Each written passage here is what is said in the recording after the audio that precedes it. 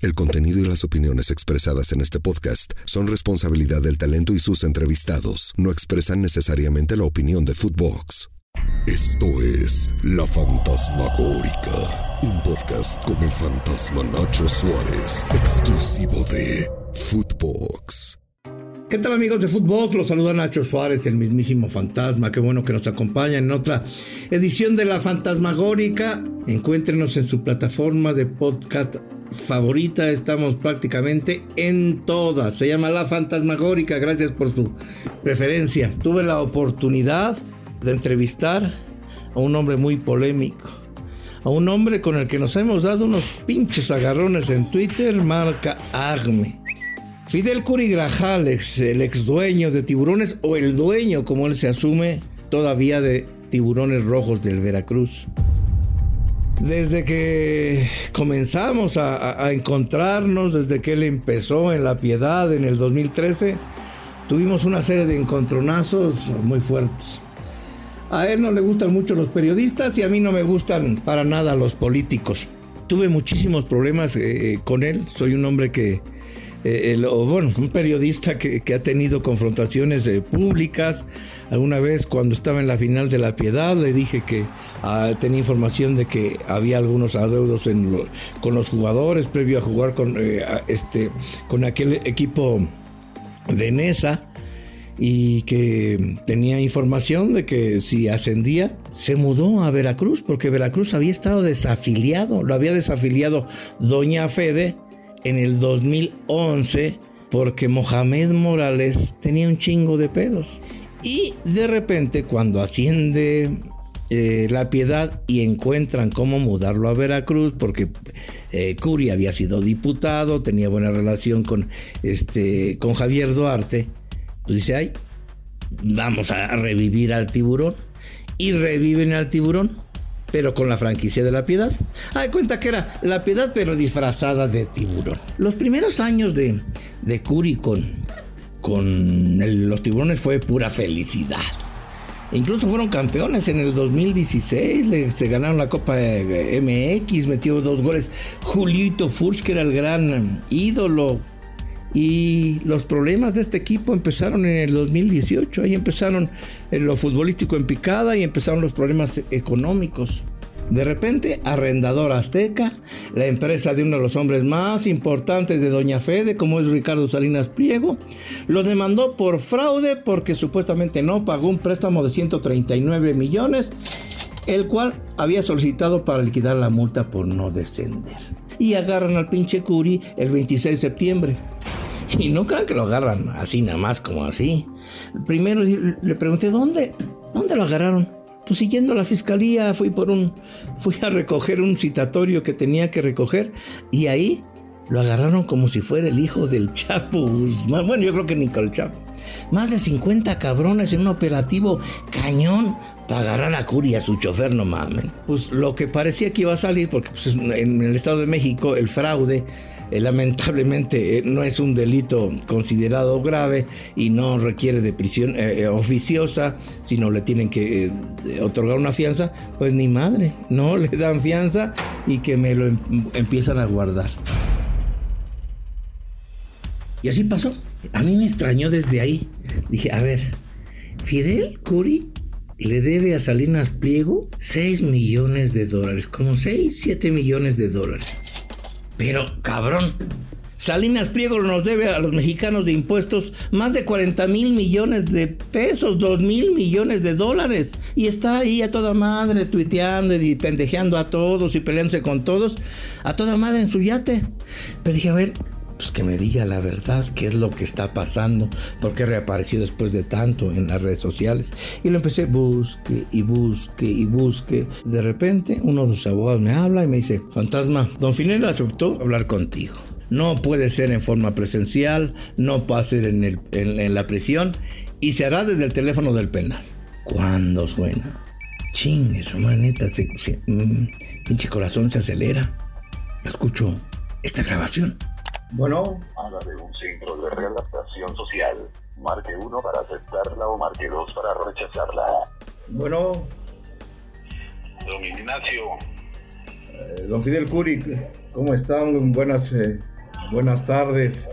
¿Por qué finalmente, después de tanto insistirle, le da en la entrevista a un periodista que la verdad lo ha criticado mucho? Bueno, primero agradezco mucho que me hayas buscado y bueno, pues la verdad, pues confianza, así que diga confianza, pues no la tengo en los medios de comunicación, definitivamente, ¿no? Pues mucha insistencia de tu parte y si en realidad va a sacar lo que es, pues adelante, ¿no? Yo no le debo un solo peso ni a él ni a la Federación Mexicana de Fútbol, ¿no? Aquí sería bueno que investigue realmente quién le robó, si fue algún familiar de los que tiene trabajando en sus empresas y en la misma federación. Tengo dinero a mi favor, ¿no? Había garantías y las cosas. O sea, no solo le pagaste, sino que deben, tú afirmas que te debe. Claro que me debe. Todo se le pagó a la Federación Mexicana de Fútbol y realmente hay un saldo de $5 millones a favor mío, Y bueno, pues ahí están todos los juzgados y tarde o temprano pues las cosas se irán demostrando. Dice, sería bueno que investigaran quién o quiénes, qué amigo, qué familiar de Ricardo Salinas Pliego se quedó con el dinero. La gente que le maneja o le manejó durante mucho tiempo y sobre todo en estos tiempos el fútbol y todo lo que pasaba con Doña Tele, derechos de transmisión, préstamos, todo, era el Gordo Guzmán. Pues era su hombre de confianza y opera en la federación, ha tenido cargos ahí pues así de protocolo. También está otro que se llama Cristian Olmo, está también Memo Alegret, que trabajaba en Televisa. ¿A quién se refiere Kuri? ¿Acaso alguien de esta gente cercana a Salinas Pliego se quedó con la lana y no la reportó? Y es que nos platicó de cómo fue su detención, pero para que se los cuento yo, esto fue lo que me dijo él, de cómo lo detuvieron. Cuando a mí me detienen, yo iba a la Fiscalía General de la República a un llamado que me habían hecho de una denuncia, y bueno, pues yo me presenté como cualquier ciudadano, como cualquier persona a dar sus declaraciones.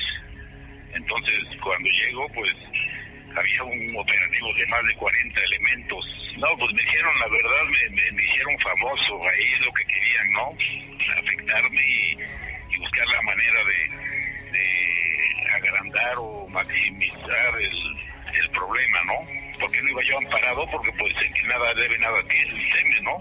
Porque no voy a amparar en algo que no existe, o son acusaciones falsas y inventos, ¿no? Pues cuando me detienen exclusivamente eran 6 personas, 6 elementos de la policía los que se identifican, los otros 40 elementos, quién sabe dónde los sacaron, ¿no? Y digo, este pinche Kuri pues también es chismosón, pues es político, tampoco le puedes comprar todas. Y como yo le dije, bueno, te voy a dar la tribuna sin censura, te voy a poner, dime lo que tú quieres, pero yo también voy a investigar. Desde aquel tiempo yo ya andaba como lo habían perseguido y tuve acceso a las cámaras del C4 que están ubicadas afuera de la Fiscalía General de la República, que están ahí en la Corona de Doctores, en Doctor Lucio. De verdad se necesitaban 30, 40 elementos para atrapar al pinche Kuri, ni que se fuera a echar a correr, está medio gordito. No aparece la fianza ni las medidas cautelares. Y 6 días después, pues lo vinculan a proceso y a prisión preventiva, ya que había riesgo de fuga. Pues las autoridades dijeron, no, este cabrón vive en Veracruz, este cabrón no vive en el Estado de México ni en la Ciudad de México, tiene riesgo de fuga, se va a ir a Veracruz, y yo como lo encontramos, agarra un pinche barco, tiene un chingo de dinero, no. Y esa fue la primera negativa. No le dieron la medida cautelar o la fianza. ¿Por qué? Me dieron medidas cautelares porque por el tema de mi domicilio, cuando pues mi domicilio está conurbado con el Estado de México. Tengo 7 años viviendo ahí con mi familia, mis hijos van a la escuela aquí en México, están registrados aquí en el Distrito Federal. En ese momento pues escuché a Kuri, me dijo, no, es que sí, yo vivo aquí, Coajimalpa. Y entonces me fui ahí a ver en dónde vivía Kuri, por lo menos a la dirección que le dio a la Fiscalía del Estado de México cuando le negaron la medida cautelar. Dijeron, sí, aquí vive y desde hace 7 años. Pero la Fiscalía, ahí fue cuando me di cuenta que había dados cargados.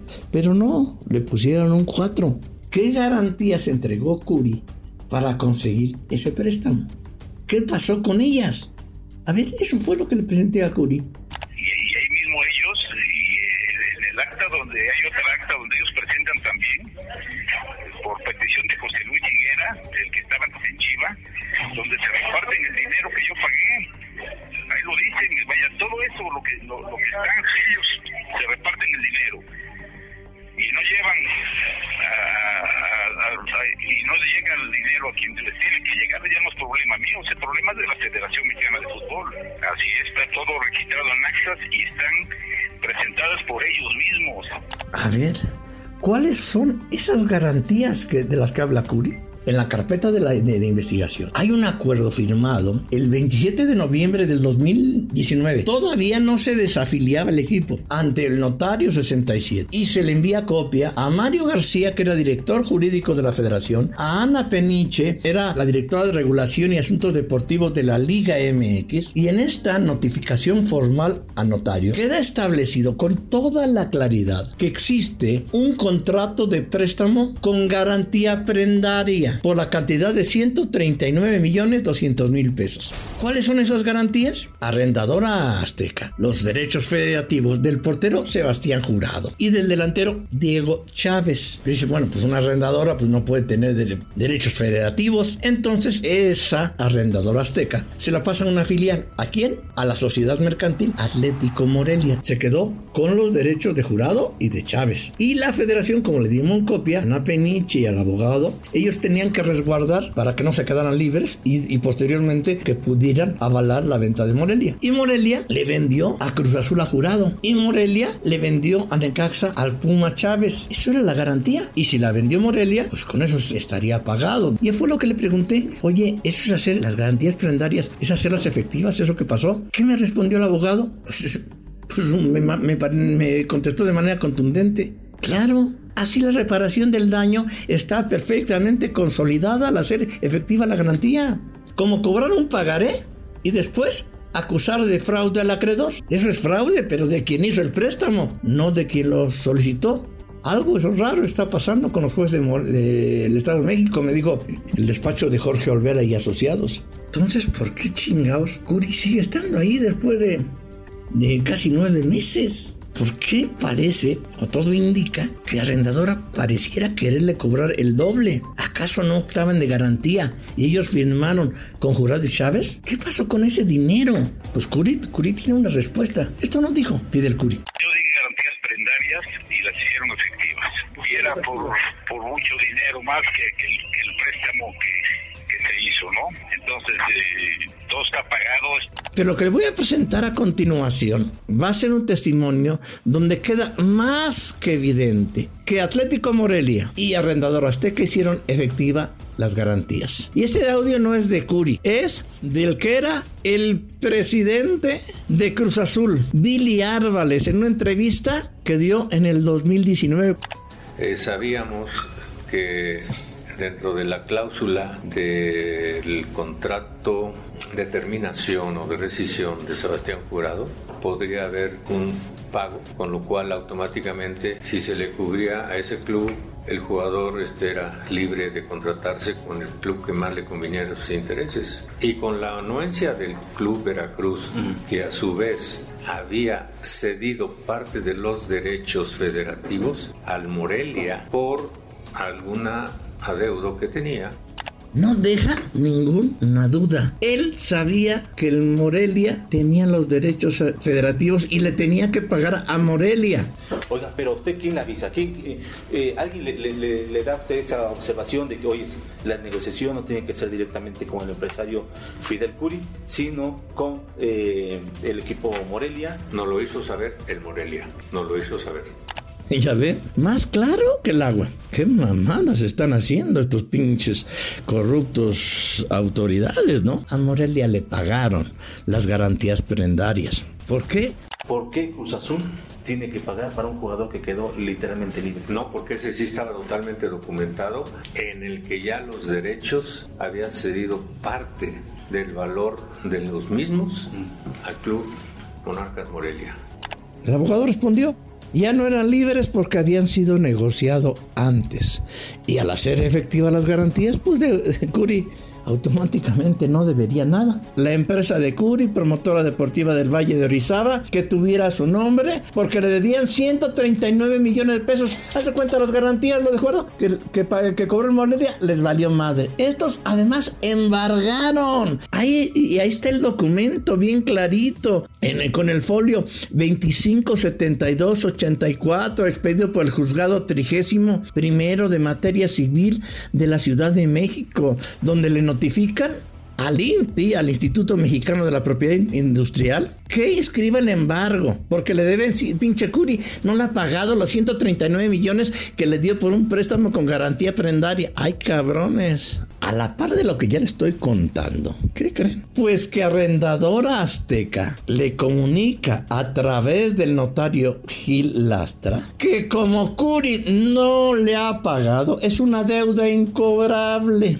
Y entonces, pues que va a deducir esa deuda por incobrable. Los 139 millones más unos más accesorios, por ahí unos gastos, un total de 145 millones para efectos del impuesto sobre la renta. Así o más bravo. Dijo que no le había recibido lana, que no habían cobrado nada, pero ¿qué tal? A deducir. Bueno, al fin y al cabo, pues a Salinas Pliego debe como 40 mil millones de pesos de impuestos. Dice que es un avesado en el tema de las deducciones fiscales. Pues por lo menos dedujo una deuda incobrable. El pedo es que si se le comprueba que ya habían hecho las garantías prendarias de Jurado y de Chávez, pues eso fue una simulación. Esa deducción de una deuda incobrable de 139, pues no existió. Y entonces Arrendadora Azteca tendría pedos por delitos fiscales y legales.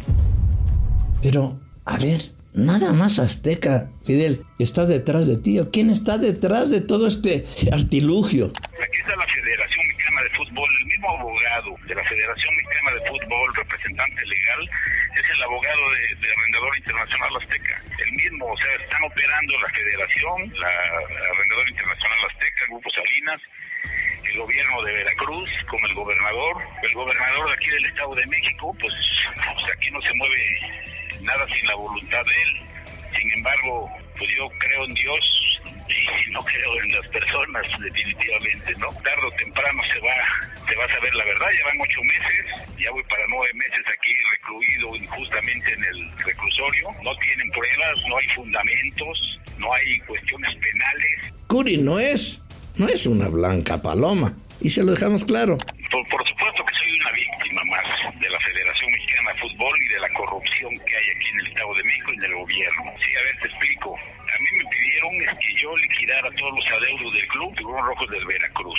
Nos sentamos con la Federación Mexicana de Fútbol, se hizo un convenio el 15 de mayo del 19. Ahí se hicieron cuentas, debía yo pagar 120 millones de pesos por la permanencia, 38 millones de controversias que existían en la liga, y la federación reconoce un adeudo de 60 millones de pesos de deudas que eran anteriores a las mías. Ahí, no, desde herrerías, el porcentaje que me corresponde del Mundial de Rusia, pues también, que quedaba abonado, lo cual pues nunca fue. Muchas anomalías que había en la federación, ¿no? Y yo con esos pagos que yo hice y los convenios donde los cumplí al 100%, lo reconocen ellos mismos en la demanda que hizo la Federación contra Sofimex. Ahí reconocen con documentos de ellos que todo está pagado, que no debo nada. ¿Cómo ven la pinche telenovela cabrona, no? Tenemos la certeza, por lo menos él dice, que lo han presionado mucho para que retire las demandas a cambio de su libertad. Que si acepta pagar, como dijeron el nombre, que pagara como quisiera, pero que aceptara que debía. Ese cabrón no ha querido firmar, por eso está ahí. Pero yo no voy a retirar todas las demandas que tengo porque hay unas que casi tengo ganadas. Él acusa al grupo del poder. ¿A quién acusas, Kuri? El convenio que yo firmo con la Federación no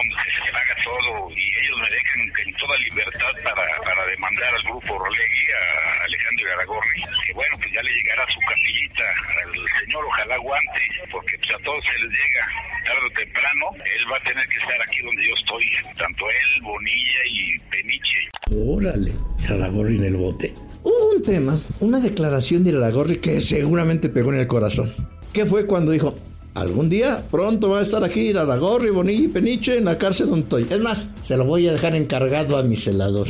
Y entonces, eso inmediatamente hizo que se movían las aguas. Había que limpiar la casa. Y entonces llegó una publicación con mi compadre y ex compañero, el francotirador, donde en esa columna de trascendidos puso: no procede la demanda. Y de manera textual citó el tema de Kuri. Ahora le tocó que acabara su reclamo contra la Federación. Santos por el caso de Inestrosa. Le dijeron que no, metió un amparo y justo en estos días ya le llegó la notificación del no ejercicio de la acción penal contra Bonilla, Peniche y Irarrágorri. Ahora le queda luchar con todo para salir del botellón. Cuando leí de eso dije, pues a lo mejor sí. En México todo puede suceder y a final de cuentas, pues esa es una de las posibilidades, pero ¿será cierto?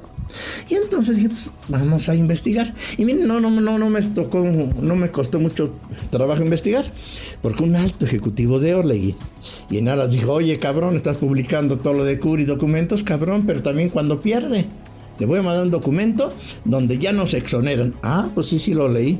Bueno, el chiste, dije, ok, me mando el papelito que tiene ahí el logo de la Fiscalía General de Veracruz, que está fechado el 6 de junio y que dice que es procedente el no ejercicio de la acción penal en la carpeta de investigación en donde está involucrado Irarrágorri, Bonilla y Peniche. Y está firmado por el fiscal y un auxiliar. Y le dije, oye, pero pues aquí no viene firmado por el fiscal o el Ministerio Público que llevó el caso o la juez. ¿Por qué no me mandas el oficio que le mandaron al juez? Y eso ya es más contundente. Cuando le pedí eso, esta gente de Orlegui dijo, oye, güey, y si mejor hablas con nuestro abogado, el que lleva el caso. Dije, pues mejor. Y entonces yo pensé que iba a hablar con el abogado Luis Linares Bernet. Yo pensé que iba a hablar con él. Pero dije, no vas a hablar con Luis Ángel Bravo. Dije, oye, a ver, pero dime la neta, ya es el game over para Kuri. O sea, ya perdió. La cuestión del no ejercicio de la acción penal ya es definitiva, ya están absueltos, exonerados Irarrágorri, Bonilla y Peniche.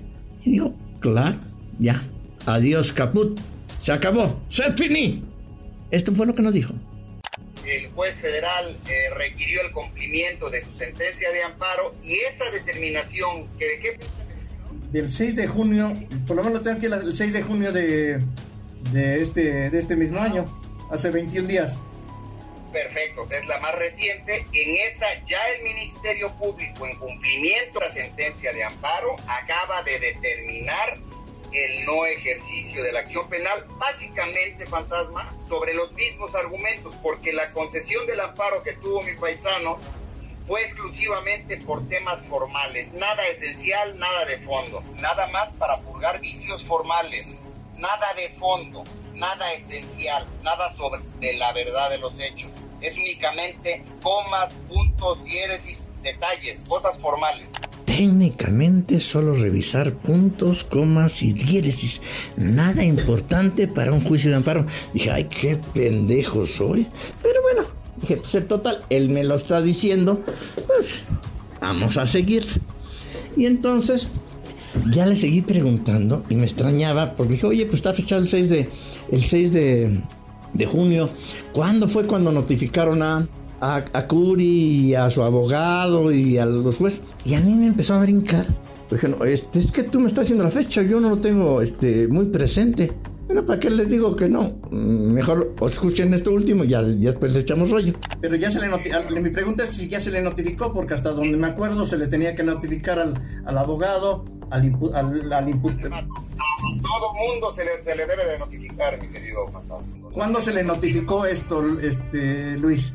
Híjole, pues yo no tengo ni cuenta todavía. Ahorita me estás dando detalles de las fechas. Sí sabía ya y ya se había pronunciado el no ejercicio, pero pues la fecha no la tenía yo en el registro, pero pues ya eso es un hecho. Ya estaba exigido el cumplimiento de la sentencia de amparo, ya el juez de control informó sobre esa situación y el Ministerio Público desconozco, ignoro si ya haya notificado o dispersado notificaciones a todas las partes, pero ya está emitida la determinación, eso sí te lo puedo confirmar.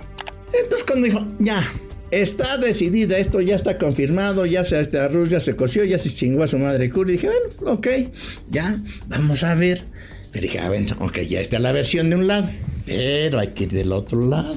Y bueno, habría que buscar al abogado de Kuri para ver si es cierto que ya estaba terminada. Y me dijo, oye, pero pues el ex fiscal no está ni autorizado. A mí no me importa. Yo quiero que me digas si es la neta o no es la neta este documento, si ya están exoneradas Irarrágorri y Kuri. A ver, mándamelo y te contesto. Se lo mandé y esto me dijo. Es que nosotros no hemos sido notificados de ninguno de ese tipo de documentos. Y para eso pues tendríamos que tener la notificación formal como lo marca la ley. Entonces, darte una postura sobre algo que todavía no conocemos, pues sería muy irresponsable por el momento, ¿no crees? Ya lo leí, pues realmente te puedo comentar sobre el mismo, pues que eso no es una determinación de no ejercicio de la acción penal, como lo tienden a atribuir. ¿Ya ven? No ha sido ni notificado a Kuri, por lo menos eso sí es su abogado. Hablé también otra vez con Kuri y se puso bravo. Qué bueno que me hablaste y bueno que me mandaste el recado y que preguntas, porque para la madre, encerrados, sigo aquí encerrado, siguen haciendo sus chingaderas, pero bueno, no me voy a doblar, como te dije, el tiempo que me tengan que estar aquí, pero les voy a partir su madre a los ojetes. Saber lo que pensabas y el saber por qué no me dijiste que ya el tema de la resolución de tu juicio de amparo que inicialmente habías ganado, pues ya la habías perdido, ¿no? Porque ya hay una resolución desde el 6 de junio de este mismo año, hace 21 días, donde dictaminaron que ya están exonerados Bonilla, Irarrágorri y Peniche, y tú no me comentaste nada al respecto. Eso es mentir, Fidel. De antemano no voy a permitir a nadie que me diga mentiroso, ¿no? Yo no miento, esta que me estás preguntando lo ignoro. Yo lo que sé es que ese asunto sigue abierto y por supuesto que van a acabar en la cárcel esos 3 que me acabas de decir. Yo no estoy notificado, te puedo asegurar que no he salido para nada, no he salido, y no me han notificado. No sé si sean las notificaciones como las que están acostumbrados todo ese tipo de ampones. Aquí vamos a ser claros, aquí están involucrados la Federación Mexicana de Fútbol, el Grupo Salinas, Irarrágorri. Pues es la misma pinche mafia, hombre. O sea, aquí todos ocupan los mismos abogados, todos hacen lo mismo. Y bueno, si Irarrágorri trae buen maestro para mentir, entonces pues adelante, ¿no? Que sigan mintiendo, pero la realidad, y como te lo he dicho, la mentira dura hasta que la verdad florece, ¿no? Pues la verdad es una hoja, ojalá tuviera las demás hojas que deben de estar, y por qué motivo lo firma una persona que ni siquiera el juicio lo llevaba. Yo recuerdo que cuando estuve yo en esas audiencias, era una mujer, una fiscal. Pero también quiero decirte algo, Fantasma, que hay instrucciones del juez hacia la fiscal de terminar el asunto, y pues realmente nosotros ni siquiera nos han llamado, porque hay documentos que sacaron del expediente y hay muchas anomalías en ese asunto. Este asunto que sigue, por supuesto que lo voy a ganar, y por supuesto que van a estar aquí en la cárcel Bonilla, el Irarrágorri, que es un mentiroso de lo máximo, con maestros nuevos, pues más, y la licenciada Peniche. Te agradezco mucho la llamada y estaremos en contacto con ese compromiso. Dijo que ya tengo casi todas las versiones, pero necesitamos así como alguien, un juez, para que me diga quién está más cercano a la razón. Un especialista en amparo que me diga, cabrón, esto es más cercano, quién está diciendo más mentiras, quién está diciendo más verdades. Entonces consulté al prestigioso despacho de Jorge Olver y Asociados, y ahí me lo dejaron clarito, y usted lo va a tener más clarito que nunca, que este tema no había terminado, no era precisamente lo que me habían dicho. El no ejercicio de la acción penal va a seguir. Esto me dijo. Viendo que fuese real ese documento, que es un un acuerdo del Ministerio Público en donde resuelven el no ejercicio de la acción penal. En ese sentido, deben notificarse a las partes para que las partes ejerciten su derecho. En este caso, las partes son el denunciante o su abogado. Si fueron notificados de este procedimiento y fueron a declarar en su momento los imputados, ellos también son parte, si no, simplemente quedan como probables responsables. Es absolutamente cierto que si ese abogado no estaba acreditado, no tiene por qué dar una opinión con respecto a algo que ni siquiera está facultado por conocer. Y es por ministerio de ley que todas las diligencias se deben de llevar con la secrecía suficiente para asegurar la imparcialidad en la investigación. El que exista una filtración del no ejercicio a una persona que ni siquiera es parte conlleva a la responsabilidad del Ministerio Público y de la propia Fiscalía, ya que se está vulnerando el debido proceso. ¿Ven? Este asunto no ha terminado, todavía le falta tiempo. Ni Raragorri, ni Bonilla, ni Peniche pueden sentirse victoriosos, y tampoco Kuri y Grajales dice, ay, si les va a poner a su madre. No, tampoco. A ver, Kuri, neta, si ganas o pierdes los juicios, ¿vas a regresar o no al equipo de los veracruzanos? Y esto nos dijo. ¿Tú te comprometes a que si ganas, pierdes empate, el equipo, la marca, va a regresar a los veracruzanos? La marca de los veracruzanos, lo vuelvo a repetir, yo simplemente soy un custodio, tengo en comodato las cosas, y si tuve que hacer esos movimientos fue porque había malos manejos, querían hacer mal uso de la marca y del nombre. Y miren, ya le tuve que preguntar, pues el pinche gobernador Cuitláhuac García está, creo que extasiado, orgasmeado, porque Veracruz va a tener un equipo de expansión y lo va a subir en chinga en un año. A ver, Fidel, ¿qué onda con un equipo de la Liga de Expansión? ¿Qué piensas de eso? No, y que quede claro una cosa, Fantasma. Yo siempre lo dije, y cuando se vinieron los problemas, y yo dije que soy el incómodo en la Federación Mexicana de Fútbol, yo se los decía, a ver, señores, ¿no quieren que esté yo? Pues órale, póngame a quién le traigo el equipo. Por mí no se va a quedar Veracruz sin fútbol. No, la cosa era quererme romper la madre, y bueno, pues tampoco me voy a dejar. Pero yo se los propuse, a ver, si el problema soy yo, ¿por qué van a pagar los veracruzanos por un problema personal que agarraron conmigo? Entonces no tiene por qué la afición veracruzana y los veracruzanos pagar por cuestiones de un servidor. Yo les llevé a la primera división y dije, me vuelvo a ir, y si me tengo que ir, les dejo el equipo de primera división, porque Veracruz es para primera, no es para una liga de ascenso, para una liga de expansión. Eso es una mamada, vaya. El regreso del Tiburón como equipo de fútbol profesional al puerto se convirtió por enésima ocasión, se ha convertido en otra historia de un botín político, porque ya saben esos pinches gobernadores y políticos. Y sucedió en Veracruz, le sucedió con Miguel Alemán Velasco, con Fidel Herrera, con el corrupto Duarte, y hoy con Cuitláhuac García. Porque tenemos buenas noticias. La primera es que obviamente la Federación Mexicana de Fútbol abrió el ascenso, ¿sí? Porque es la vía para tener un equipo en primera división, ¿sí? El ascenso. La otra pues es comprar algún equipo que ya esté en primera, lo cual no es sencillo, ¿no? Como el Querétaro, por ejemplo. Bueno, pero eso habría que ver, porque impone ciertas condiciones. El caso es que podamos tener un equipo que suba a primera de manera obligada. Entonces, ya para el 24, parece que la Federación Mexicana de Fútbol decidió que ya va a haber ascenso. Entonces tenemos el año 2023 para que algún empresario se anime y pueda invertirle a un equipo en la liga de ascenso para que el 2024 llegue. Entre todas sus contradicciones dijo, no hombre, ya nos dijeron que regresaba el ascenso.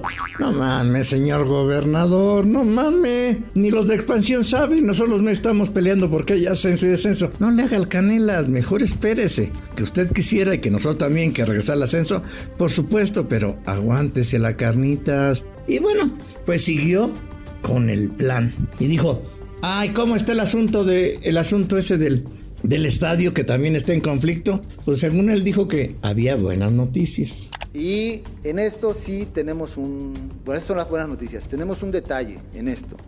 Nosotros ya somos no nosotros, el pueblo de Veracruz es el dueño del estadio. Es decir, ya está en manos del gobierno, el estadio, totalmente. No hay nada ni nadie que ya dispute esa situación. Entonces dijo, no, ya se acabó, c'est fini, como igual que el abogado de Orlegui que me quiso chamaquear la vez pasada. Dije, sí será. A ver, y si le pregunto a Kuri cuánto le tienen que pagar, porque ganando o perdiendo, lo único que van a quitar es quitarle el estadio o no quitarse. Kuri, ¿cuánto dinero te deben? Gane, pierda o salga empatado, ellos tienen que pagarme todo lo que yo invertí en el estadio. No me pagaron los recursos de los centroamericanos, no saben si fue ese dinero. Bueno, se quedó una deuda muy grande. ¿De cuánto estamos hablando esa deuda, Fidel? Mucho dinero. No me gustaría hablar cifras, pero es mucho dinero que debe.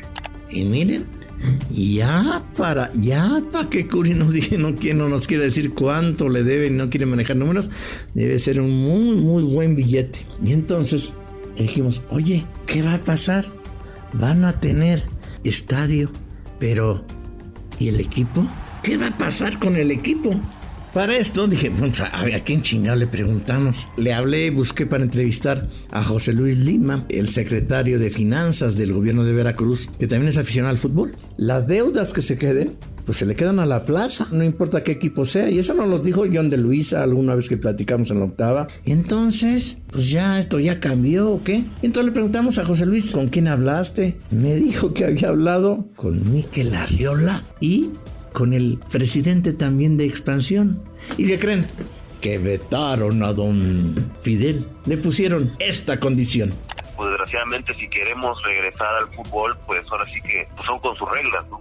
Todos sabemos que es un club de Toby, 3, 4 ahí, 5, cuando mucho, empresarios. Entonces, pues también entendemos que si queremos regresar, pues es lo primero que nos dijeron cuando planteamos la intención de regresar al fútbol, pues que no querían saber nada de él. Y sí, obviamente nos decían eso, que el tema era la plaza, que quien fuera a jugar ahí para la FIFA, quien debía era la plaza. Pero bueno, nosotros seguimos platicando con ellos, con la Federación Mexicana, y ya fue cuando, todavía hace un año, ya más o menos lo que nos pidieron es pues, que demostráramos de dónde iban a venir los recursos, a quiénes iban a ser los empresarios, y que ellos iban a ver con la FIFA, con la Federación Mexicana de Fútbol, y diera autorización para demostrando pues, que no tenía nada que ver con la otra empresa, que si podíamos utilizar el estadio y que pues no nos fueran luego a caer las deudas del anterior equipo. Y fue que nos dijeron que sí, que nos daban autorización, que ya nos vieron, que ya nos tocaron con la FIFA. ¿Ven? ¿Cómo no se mide igual? Esa es una pequeña muestra para que vean qué de entrampado está este asunto de la venganza del poder. Y bueno, para que ustedes entiendan, este hombre se llama Gustavo Guzmán Sepúlveda. Su alias es el Gordo Guzmán. Me extrañó que esté tan poderoso, tan mamón, tan soberbio, pues de repente apareciera en esa foto de que publicó la revista Proceso, hincadito, casi llorando, con las manitas juntas, implorándole a Kuri, Kuri es pequeñito, era de los Tiburones, un equipo chiquitito, y este era el todopoderoso, el que mandaba dizque a Salinas Pliego. ¿Qué lo llevó a humillarse de esa manera? Dije, oye, pues le voy a preguntar a Kuri que me cuente la neta de esa historia, de esa humillación. Y Kuri no la contó. Y bueno, ese día le dije yo a Guzmán, porque tanto él como Bonilla decían, mira, vamos a tener ya una reunión, yo me encargo de que te sientes con Salinas, y Bonilla me decía, yo me encargo que te sientes con Azcárraga. Cuando, bueno, pues éramos pares y éramos dueños de los equipos, ¿no? A mí siempre me aventaban a mí la caballería baja para que se arreglaran conmigo, ¿no? Sin embargo, pues esa reunión nunca se dio ni con Azcárraga, ni se dio con Bonilla, con Salinas Pliego. Con Salinas Pliego. Y ese día le dije, ¿sabes qué, maestro? Digo, mira, pues ustedes me traen con puras vueltas, con puras mentiras, y yo creo que, a ver, ¿yo cómo lo voy a hacer? Pues yo tengo que llegar a Salinas y decirle lo que está pasando y todas las chingaderas que estás haciendo tú como gente de confianza de él, que vaya, me extraña que Salinas, siendo una persona tan inteligente, pues a lo mejor le gana el corazón con él y con sus familiares, y pues lo estén chingando por otro lado, ¿no? Si desaparecieron $11 millones en una operación de 2 jugadores, imagínate lo que no han de estar desapareciendo toda la gente que trabaja con él, ¿no? Así es que Kuri dice que dijo, a ver, cabrón, lo iba a acusar directamente con Salinas Pliego, y el gordo Guzmán pues le dio frío. Se puso Guzmán, pero nerviosísimo, y oye, Fidel, por favor, ¿quieres que me hinque? Le digo, pues ahora híncate, cabrón, que se hinca tú. Le digo, sí, pero voy a tomar la foto. Tómala, y la tomé.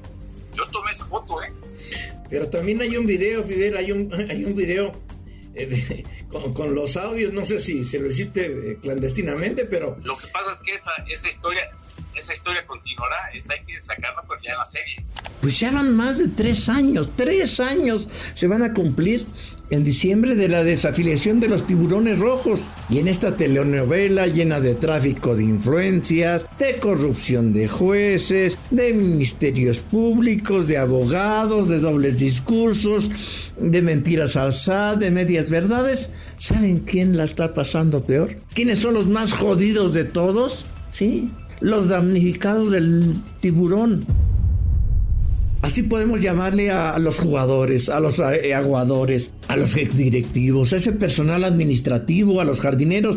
Ellos y sus familias se quedaron atrapados en este pinche conflicto, sin recibir ingresos a raíz de la desafiliación. Y los dos bandos se lavaron las manos. Doña Fede dijo, pinche Kuri es ojete, y Kuri dice, Doña Fede es la ojete. Sus acreedores siguen sin cobrar. Los han dejado abandonados. Le preguntamos directamente a Kuri si no le remordía la conciencia por no haber pagado la fianza. Y desde Almoloya él nos contestó claro que él era una víctima. Sí, lo dicen bien claro. A ver, yo soy víctima, y los jugadores y demás gente que laboraba en el club también. La federación se robó el dinero, así como esas palabras.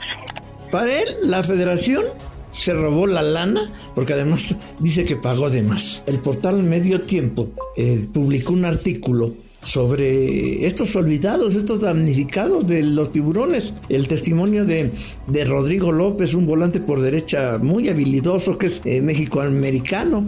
Dijo lo que todos muchos sabemos, que la gente, la federación, en concreto Bonilla, expresidente de la liga, les habló y les prometió un chingo de cosas que no cumplió, que si no hacen esto no se les va a pagar, que tienen que hacer esto para que se les pague. Y dice, bueno, pues al señor Kuri lo respeto, no sabía lo que estaba pasando, pero la liga y la asociación debieron de mostrarles mayor respaldo. Rodrigo López dice algo que es cierto. La liga no hizo nada para arreglarlo. Dentro de esto hay que hacer una retrospectiva de los hechos para que no nos vean la cara de pendejos, porque doña Fede apela a que es que ya ni se acuerdan. Por principio de cuentas, John de Luisa nos quiso ver la cara de pendejos a todos. Y entonces dijo, me voy a dar golpes de pecho y voy a quedar como héroe de la película. Y entonces tomó el dinero, no de la federación, no de los patrocinios de la selección, que son un chingo, no de los derechos de televisión que le pagan, que es también un chingo, no, para pagarle a estos que les digo, los jardineros, los jugadores, los administrativos. No. Pinche John de Luisa agarró, dijo, he tomado la decisión ejecutiva de disponer de un fondo de 18 millones de pesos que cada año se aportan a la asociación de jugadores, para que a partir de la siguiente semana estén a disposición de la Comisión de Conciliación y Resolución de Controversias, dijo John de Luisa. Pues no, cabrón, ¿cómo lo vas a tomar de ahí, John? No chingues. Ese fondo no era una caridad. El fondo pertenecía legal y administrativa a la Asociación de Futbolistas. ¿Por qué pagas con dinero ajeno? No. Eso no es moral ni éticamente lo más decente. Esos 18 millones que tomó John de Luisa de la asociación, no lo tenía por qué haber hecho. Quién sabe si ya se los regresó o no, pero eso era ilegal e inmoral. Bueno, pero ya cada quien que se rasgue con sus uñas. Lo cierto de este tema pasa porque de todo este tema, el que tendría que ser el aval solidario, más allá de que sigan los pedos con Kuri y que lo tuvieran en el tambo denunciado, el aval solidario de los adeudos del Veracruz no son de Kuri. El aval solidario de esto es la propia federación. Y les voy a explicar por qué. Y miren por qué no está tan simple. La federación, doña Fede, esa pinche vieja corrupta, tiene reglamentos. Y en sus reglamentos, en el artículo 65, estipula que todos los equipos tienen que jugar con una fianza de $10 millones. ¿Quién es el beneficiario de esos $10 millones? Doña Fede. No los jugadores, porque ni existen para las aseguradoras, ni la asociación, no. El beneficiario de las fianzas es la federación. Es decir, a ver, no me pagaste, tienes deudas, a ver, te agarro tu fianza y de aquí me lo pagan y yo les pago a tus deudores. Así tiene que funcionar sencillamente. El gran pedo es que la federación ni siquiera respeta sus propios reglamentos. Esas fianzas, muchos dicen que ni existen. Muchos dicen que nadie que muchos no la pagan, nada más los más jodidos. ¿Quién pone las reglas? La doña Fede. Entonces, ¿quién tiene que ver si la fianza está correcta, si es legal y si está pagada? La famosa fianza de la federación, pues tampoco está pagada. Kuri ya nos había dicho de hace 2 años, yo no pagué ni pinche fianza. Y esto me dijo hace 2 añitos. Sí, de Borrilla, que yo le reclamé, después de tantas fianzas que pagué, yo le dije, oye, por cierto, a mí me friegas con fianzas, le digo, ¿y las fianzas de los demás equipos? Y me dice, no, pues que los demás equipos no tienen que dar fianza. Digo, ¿cómo que no tienen que dar fianza? Le digo, si eso es por reglamento. Digo, mírame copia de todos los equipos que tengan su fianza para que yo te dé la mía. Dice, no, pues mejor ni la pagues y no hay pedo. No me des fianza. Así fue lo que él me dijo, ¿eh? El señor Bonilla, ¿ya ven qué pedo se le armó? Un super pedo, porque tienen 3 años familias que no han cobrado. Estos cabrones no tienen madre. ¿Y qué ha pasado con esa carátula que presentó? Pues pura de árabe. Nada. Había que preguntar a Fidel, a ver, cabrón, ¿pagaste la fianza o no? Si no se ha pagado, valieron. Fidel, ¿la pagaste o no? A ver, aquí no hay ni fianza, ni siquiera la solicité. A ver, aquí que no digan mentiras, no existe fianza alguna.